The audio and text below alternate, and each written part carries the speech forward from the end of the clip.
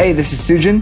And Aaron on the Growth Mapping Podcast, where we break down what really happens behind the scenes in the world of marketing. We're going to show you what works and what doesn't, and we'll be interviewing some of the biggest names in the online world. You'll learn the strategies, tactics, and tricks that really move the needle and drive massive results. Hey guys, welcome back to the Growth Mapping Podcast with Sujin and Aaron. We're covering today the differences between link earning and link building. So very critical things for SEO, for driving free organic Google traffic to your website. And you know, every sort of agency out there talks about link building, and every marketing agency, and saying, you know, we need to build links and so on and so forth. But the flip side of it, and that's the side of things that Google actually much prefers and wants everyone to go down, is the link earning side of things. So I'm going to be throwing a whole bunch of questions at you, Sujin. I know that you guys are doing a lot of good stuff around link earning. And yeah, please jump in. What sort of tactics, what things are you doing in terms of earning links at the moment, that and how is that going compared to standard link development? Yeah, I mean, look, link earning is crushing it for us. So I'll share with you kind of what we do at Mailshake, because Mailshake is a company where we've done very little marketing. It's been out for 10 months now.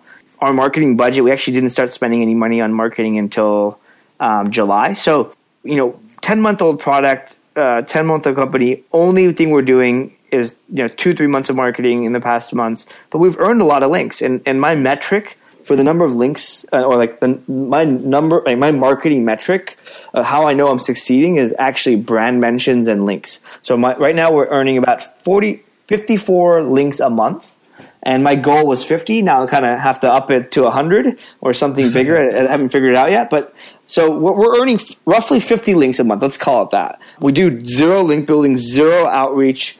So link building for us link earning from us comes from a couple of different things. First and foremost, it comes from creating content.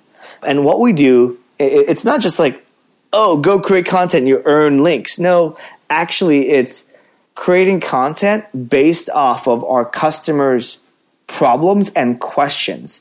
And what we do is we always, and I monitor support. I monitor what people are having problems with. People ping me because I'm the founder or co-founder, and they tell me, yeah, I'm trying to do this, I'm trying to do that. And I pretty much make a list on Evernote of all the different problems people talk to me about. Oftentimes I don't have a solution for it on the fly. And then I cross-reference that with kind of keyword research. And I also look at just start Googling things. And I start writing content based off of things that just haven't been written about, or high volume keywords. Most of the time it's just things that haven't been written about. And guess what? When you write stuff that are your customer's problem, you email them. So we email our database, our email list, as well as our customer base. And it's content that hasn't been written about before, or at least not that thoroughly, or it's really old, and so you're writing something new. You can earn links. And just by sending it off to a bunch of people, you kind of get that ball rolling. So a question on that, where are you publishing the content, or are you just are you answering emails, or are you writing on your company blog, or are you doing guest posting? How's it working? It's all on our company blog. Awesome. So yeah, you're finding questions and pain points, you're answering those detailed questions, hosting it on your own website, and then there's a hungry audience behind that content already. And what's happening is people are searching for answers to problems, finding it on your site and writing about it and linking to it. Exactly. And another way we're really earning these links is from our customers. So this is something that's easily doable in the B2B space, if you're marketing, especially if you're marketing to marketers and sales folks, people who are generally very active in the marketing community anyways. But this works, I've done this in other spaces, but works really, really well in B2B. Essentially, we know our customers. We know their websites. We've asked for their websites. We've asked to try to understand what they're using the product for, more for customer development and trying to build a persona. But a byproduct of this is these customers have websites. What are they writing about? Maybe they write about us. And so we found this early on of people would write a tutorial on first of all, people would want discounts, and then we found people will be willing to do things for discounts. So we were like, well, we don't want to do any discounts. We did a deal early on to launch, but we do love when customers write about it. So, at first I just started interviewing customers who had really good success and publishing it on our blog. So it was double used as an educational resource to educate our customers. And then I realized, wow, people are actually writing about this not on our blog. So every time they write about it, it'd be a link back. And all they really wanted was some information, some help. And so at first, I just started enabling them. Then I started getting proactive. I was like, okay, who here is actually writing about sales and marketing? I started researching our customers. And I just started pinging the guys who are writing about sales and marketing. I was like, hey, how are you liking Mailshake? Anything I can help you with personally?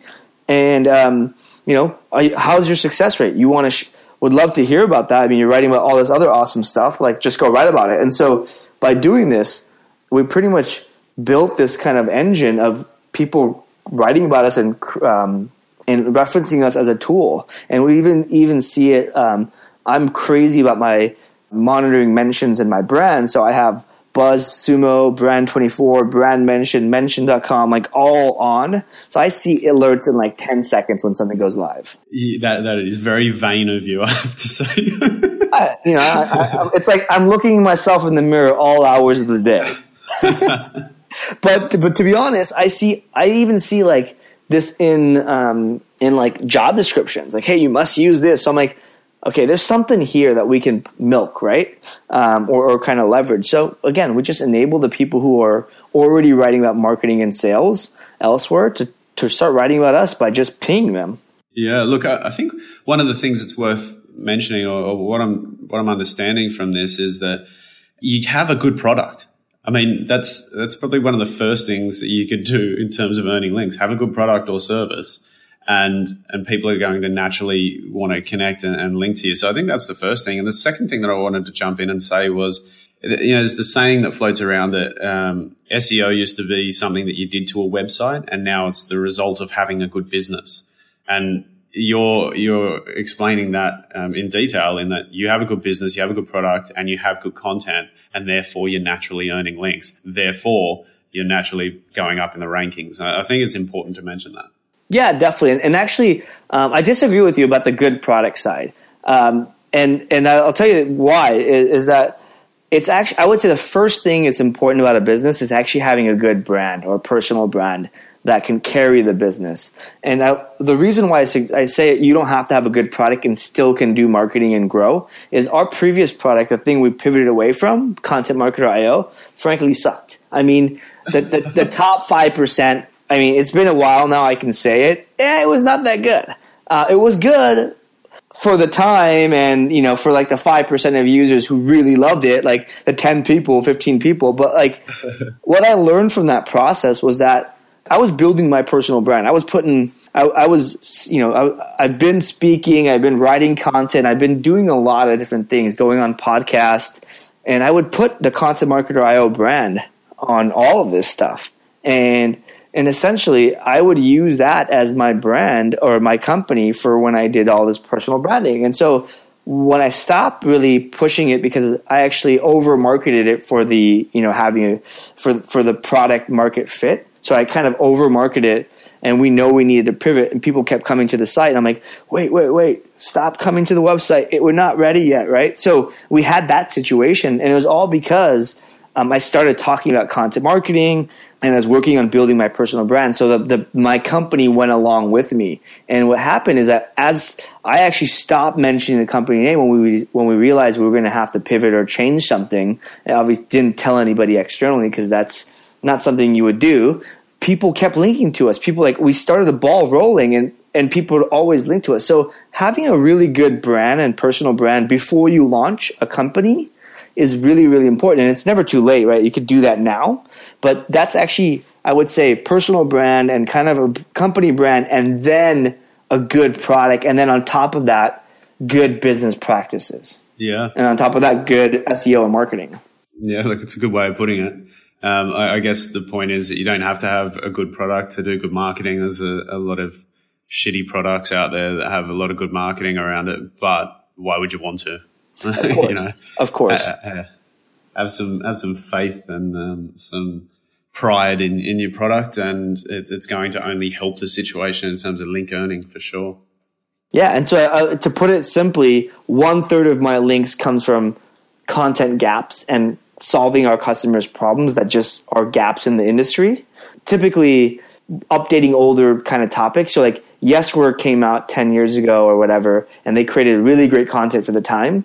But since then, there hasn't been really good information. So we're just kind of trying to be the latest and greatest. So that's 1/3 of our content. We earn it, or 1/3 of our links. We earn those from that. The other third is the personal brand. The things I've done years ago that carry on to the company, and they'll continue to carry on. And I forgot the third. What was the second third here? I think you've covered a couple of really good points. I think so. Only 66% of you. You're not going to get the 33%. You got to email me. Save that for another episode. Good. Look, I think there's some good nuggets there. If you can look, if you actually had a team, well, I'm not saying you don't. If you decided to get your team to start doing outreach as well, it's only going to be a whole lot easier because of all these other elements that you've got in place, because you've got the right content, because people are naturally linking to you, because it's a good brand, a good product. So, I know this is about link earning, but you make the path to link building a whole lot easier as well if people wanted to have some more rapid growth. Exactly. Oh, and I even forgot to mention our playbook. That's a really big part of our link earning. We created this huge 10x piece of content before we even launched and doing any other marketing. So that anchor piece, again, that is a thing that was significantly better than anything out there. And so that kind of always gets the ball rolling, getting people to share and be top of mind. So having a very awesome resource that does all the heavy lifting for you really means you can sit back. And then imagine, like Aaron, you said, is like when you don't sit back and you're actually proactive about it. Yeah, exactly. Oh, covered some good stuff. If you want to attract links, create value, it's as simple as that. So guys, do stick around. We've got a lot of good content coming up. Feel free to reach out if you want us to cover anything, if you want to just annoy Sujin because he loves random people annoying him, or he especially loves PR pitches. So, just keep hitting him up and we'll cover this. Sorry, mate. Don't do that. But yeah, do reach out if we can help you in any way or want us to cover anything. Until next time. And that's it for this week. Thank you so much for listening. If you have questions, reach out to us at hello@growthmappingpodcast.com, as we would love to hear from you. We believe we've delivered value to you. If you agree, please head over to iTunes and leave us a review. It's the best way you can say thanks. So thank you, and we'll catch you next time.